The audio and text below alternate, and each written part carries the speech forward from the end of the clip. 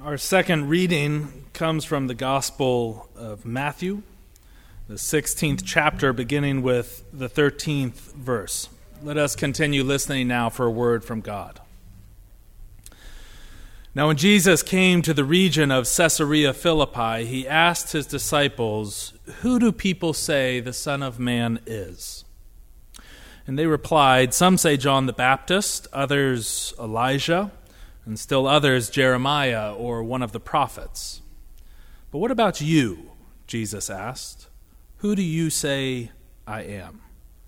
And Simon Peter answered, "You are the Messiah, the Son of the living God." And Jesus replied, "Blessed are you, Simon, son of Jonah, for this was not revealed to you by flesh and blood, but by my Father in heaven. And I tell you that you are Peter, and on this rock I will build my church, and the gates of Hades will not overcome it. I will give you the keys of the kingdom of heaven. Whatever you bind on earth will be bound in heaven, and whatever you loose on earth will be loosed in heaven." And then Jesus ordered his disciples not to tell anyone that he was the Messiah. Friends, this too is the word of God for the people of God. Thanks be to God. Let us pray.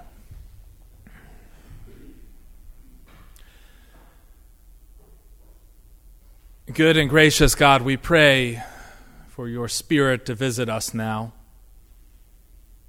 that through its work, the words of my mouth and indeed the meditations of all of our hearts gathered here in this space, in this church, might be pleasing in your sight.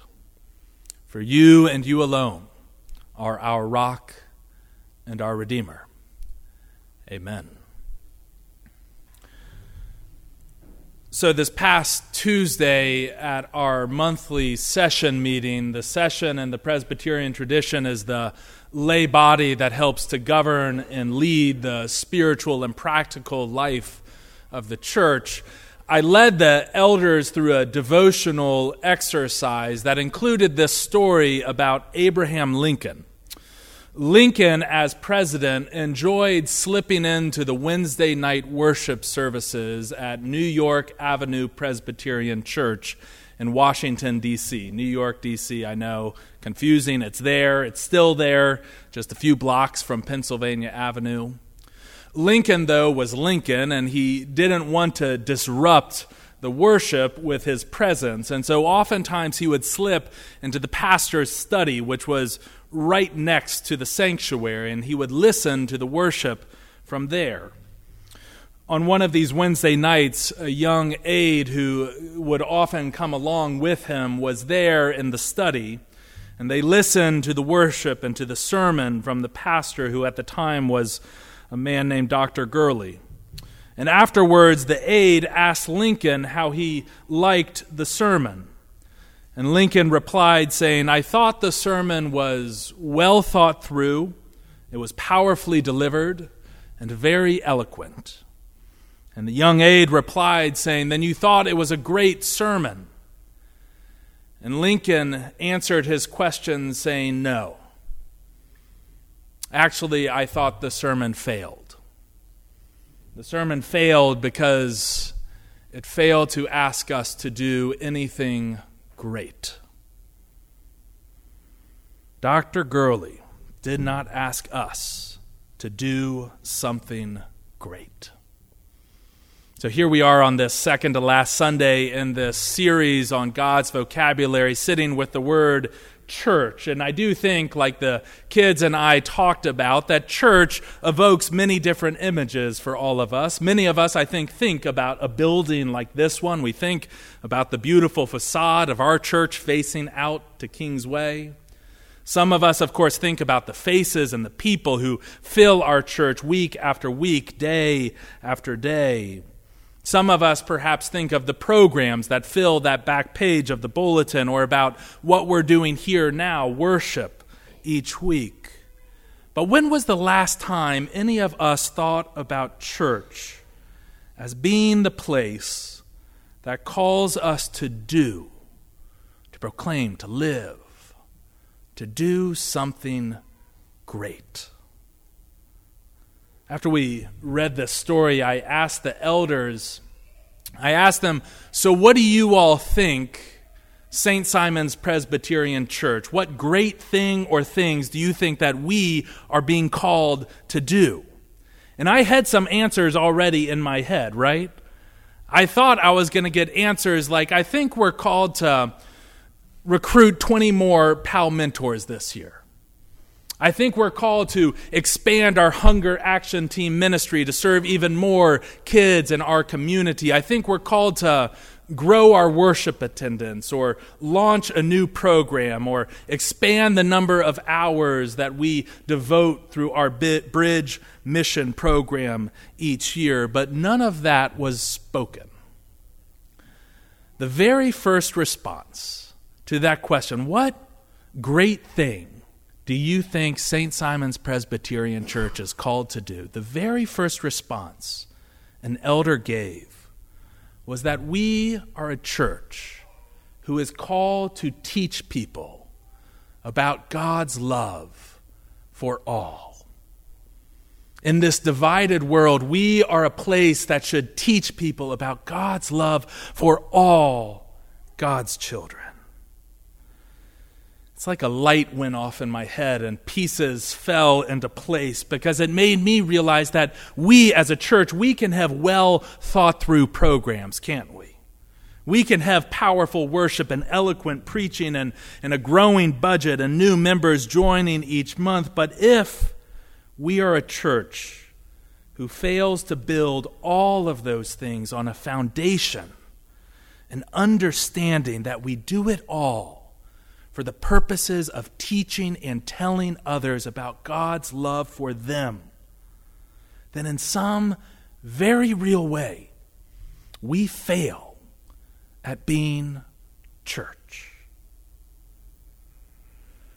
So when people ask me about my call to ministry, I typically explain that it wasn't like a Moses burning bush or a mountaintop lightning smoke, that kind of experience. It was really more of this long, drawn-out, gradual awakening to a sense of call to ministry. But the story, every time I tell it, it begins in the same place. It begins in the place I was talking to the kids about here this morning. Begins in the church where I grew up. When I graduated from high school, I had spent almost 18 years, give or take a few years, of my life in that one church. And when I left for college, I could tell you almost nothing about the Bible.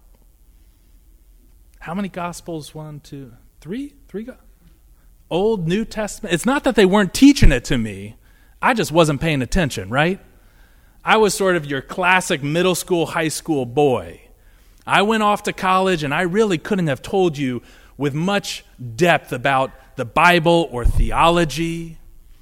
But what I could tell you is that my church that I was raised in, it taught me two things. It taught me first that church is the place where I can be myself, which is pretty incredible because if you knew me in the 7th grade, you might have wished I was not myself then. But it was this place where every time I walked through those doors, I knew I could be myself and someone would love me. And through that experience, it taught me this other sort of fundamental, deeply held belief and understanding about just who God is. I couldn't tell you about the Gospels. I couldn't tell you which epistles were likely Pauline and which weren't, but I could tell you that God, at the deepest level, God loved me. And it was that deep belief that then caused me to be curious about what more there might be. The church being the place that told me that I was loved by God. It's what ended up calling me to do something great with my life. And I'm not saying ministry is the only great thing, but it was this thing that led me to follow my call. Because the church was the place where I was told I was loved. I heard this story once about Michelangelo, the sculptor, not the turtle. I tried that joke out at 8:30. It didn't stick too much. Teenage Mutant Ninja Turtles, all right. So Michelangelo, the sculptor, one day was seen rolling this giant stone down his street. And one of his neighbors who was sitting lazily on the porch and watching Michelangelo roll the stone down the street, he called out to him to inquire about why Michelangelo was laboring so over this old piece of stone. And Michelangelo is reported to have answered, because there is an angel in that rock that wants to come out. That's not a bad description for church. Here we are, all of us, this collection of imperfect, flawed stones. Some of us older than others, yes. But here we are, this collection of old stones. And we come to this place where week after week, day after day, we're chiseled away at with this thing called God's grace. Until one day, the thing that God knew was there all along finally begins to emerge. I mean, that's Peter's story, right? Peter is the main character in this gospel reading from Matthew today.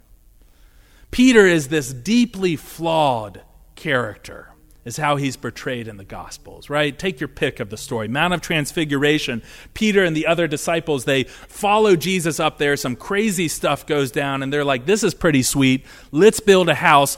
Never go back down. Let them figure things out on their own.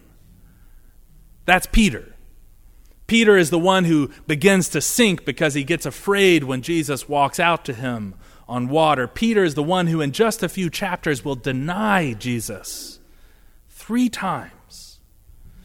Peter is this incredibly flawed character who Jesus, even when he's hard on him, Jesus insists on loving anyways. And it's that relentless love of Peter in the Gospels that eventually forges this person of courage and determination and longing to follow Jesus, even long after Jesus was gone, even in the face of incredible persecution and hardship in the early church. The world opens up the Gospels and we read of this person of Peter, and all we see is this old stone. But God sees this rock upon which the church itself can be built. Church needs to be that place for us. I know we gather here, right, in a small community in particular, and we look around and we see a lot of old stones. Can you believe what that person over there posted on Facebook last week? I saw that person talking to so-and-so at Harris Teeter. Harris Teeter is where it all goes down around here, isn't it? You won't believe what that person said to me 5 years ago. Right? We gather in this place and we see all these old stones. But God sees angels. Now, before you roll your eyes, I'm not necessarily talking about the halo and wings. I'm talking about God looks down and sees people with hearts that are bent. They just need to be tuned a little towards greatness. Hearts that are capable of doing great things. That's what church is. It's that collection of hearts that God sees and that God notices and that God sees the possibilities in. So yes, church is a building. We need a place where we can come and baptize, where we can come and marry and bury and teach and preach and sing and fellowship. It's really sad to me to think about a community where there are no churches, because church, the physical space, it serves that important purpose. But church is also that place that needs to be about the work that Michael read for us from Isaiah, where Isaiah speaks of the collection of God's people who are called to open eyes that are blind, to free captives from prison, to give release to all of those who sit in darkness. That's what church is called to be, to feed the poor, to care for the sick, to lift up the downtrodden, to sit with the lonely, to sow unity over discord in a world where there's such discord. To be people, in other words, who gather week in and week out to answer that question, whether we realize it or not, that we are all asking in some way. That very same question from Matthew's story, who do you say I am? We are the people who are called to answer that question with the only answer that we all know to be true. You are loved. Friends, I can think of no greater work that any of us can possibly be called to than to be people who, though we are stones, contain an immense promise to go out into the world and to do all we do as a church from that foundational place. People who answer the question, who know that we are loved, and so are you. For that good news, we give thanks to God this day and forevermore. Amen.